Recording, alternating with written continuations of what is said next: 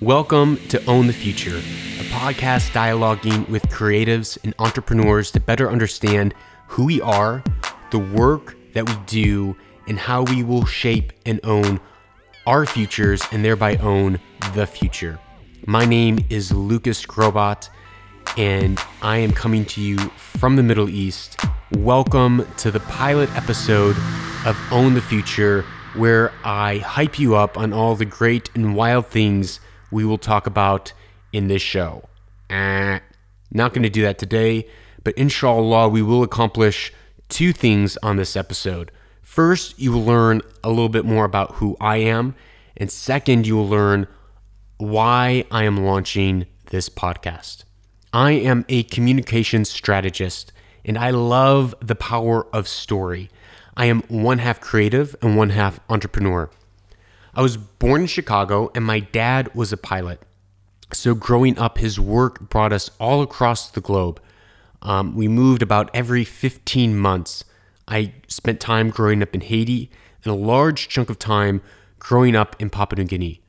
By the time I was 18, I had moved nearly 20 times.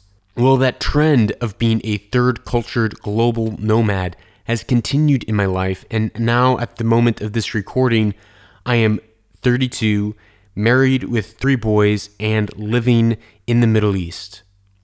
The times living in Haiti and Papua New Guinea really shaped who I am, and from an early age, looking back, I can see that I had a lot of entrepreneurial tendencies. When I was 5, we were living in Haiti, and I remember losing my first tooth, and my parents shared with me that if I put my tooth underneath the pillow, the tooth fairy would come and give me 5 goods. And I understood that international exchange rates and that 5 goods was worth about 75 US cents. When I asked them, well, when we go back to the States, if I put my tooth underneath the pillow there, how much will I get then? And they said, you'll get $1. And so I told them, okay, I'll wait till I get back to the States because I can put my tooth underneath the pillow there and I can get more for my tooth than here in Haiti. I was, already understanding inefficiencies of markets at the age of 5, not even realizing it. When we were living in Papua New Guinea, there was not much room for a middle school or a high school student, 14, 15-year-old to get a job. And at that time, the internet was coming out. We had a little email intranet system with forums, and you could post to buy and sell things. I realized that there was a white space in the market. No one was selling pita bread. So I launched my first pita bread company. I would post ads throughout the week, and on the weekend, I would wake up at 5 and I'd cook pita bread till 2 p.m. in the afternoon. And I had a successful little pita bread company at a young age.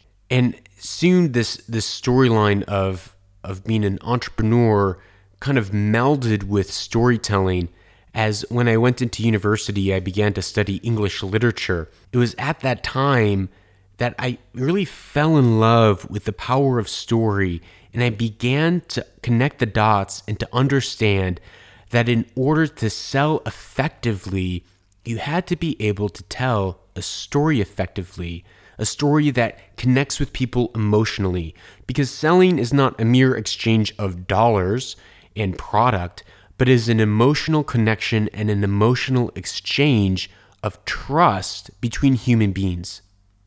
And so out of university, I began to ride this tension between my entrepreneurial side and my minor in mathematics and my analytical side, and my creative side and my major in English literature and telling story, which has developed me into a communication strategist today who loves the power of story and connecting emotionally with audiences. But growing up overseas and moving as I did, it made me not be able to stay in one place or in America very long. And so after my wife and I got married, we began to look at where we should move, where we wanted to live and raise our kids in the world. And we began at that time, I believe it was 2012, 2013, we began to develop some relationships, some key relationships with people here in the Middle East.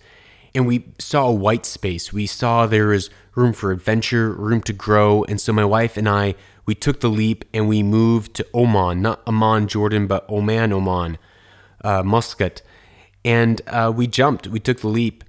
And we said to each other, if we are going to move to land, we need to be able to speak the language of the land. Just as in any marketing campaign or art, you need to be able to speak the language of the people if you want to communicate and have a connection with that culture, with that people, with that land.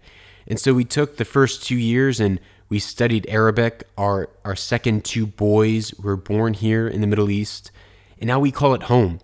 And in many ways, we feel more at home in the Arabian Peninsula than we do back in America. But it wasn't always that way. The first couple years of living in the Middle East, we struggled. We struggled to find our footing and our place, so to speak. But I remember when it really started to click. We were living in Kuwait for about a year, and I had found some really awesome coffee shops. One of them was Boost Cafe in Sheikh. I remember the first time walking in and meeting the owner, Khalid. Him and I, we talked for maybe an hour or two, and he invited me at the end of our conversation to come and sit every day, and he would introduce me to his friends as they came in. And it was at that time, as I began to meet people and build relationships, that I realized that I had found my tribe, if you will, here in the Middle East, a group of creatives and entrepreneurs, artists, coffee lovers. They dressed more stylish than I did. They knew pop music and pop culture better than I did or do. And it was at the same time that I found the NEO community. The NEO community is a shared workspace in Kuwait. It's a vibrant community that functions much like a family of creatives and entrepreneurs, all trying and all working to create their brands and their endeavors and their companies in this brave new world, but linking arms and working together, championing one another as they do so. It was there at the NEO community that I met Mohammed owns a Arab solo trekking travel magazine called 361. Him and I, we went to the same university in Colorado, and I was amazed to see a group of Arabs who are exploring the world and not doing it at 5-star hotels, but are trekking and traveling and going on solo treks into really amazing nations and exploring other cultures. And I began to feel connected at home, as if I'd found a tribe, a group of creatives and entrepreneurs that didn't want the classic 9-to-5, but were striving to carve out their own futures in the sand. I think it's because of this community, the NEO community, and guys like Mohammed and Khalid, that I'm launching this podcast. Because I realize in many ways, us creatives and entrepreneurs are a little bit more attentive and in tune with ourselves. We're asking questions on a daily basis of, who am I? Who are we? What is the value of the work that we do? And are we going to make it? Are we going to be successful? And I believe as creatives and entrepreneurs, we have to be asking those questions. We have to be self-aware and understand who we are. We must understand the importance of the work that we do so that we can communicate to our customers and our clients why we do what we do and why what we do is important, so that we can collectively make and shape and own the future. This podcast is meant to and designed to be a dialogue and a conversation between creatives and between entrepreneurs so that we can help one another, so that we can dig in and understand who we are, how we are created to be, so we can understand the value of the work that we do, the importance of our work, and we can gain better insights and strategies and plans of what we can do today to own our futures tomorrow. So I want to invite you, welcome, join into the conversation. If you know someone that should be on this podcast, hit me up. If you think you should be on this podcast, hit me up. And to end this pilot episode, I have one question. What is the value of your work and why is it important?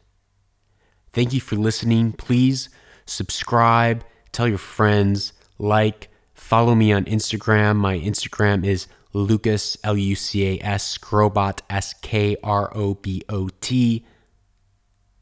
And I look forward to seeing you on the next episode of Own the Future.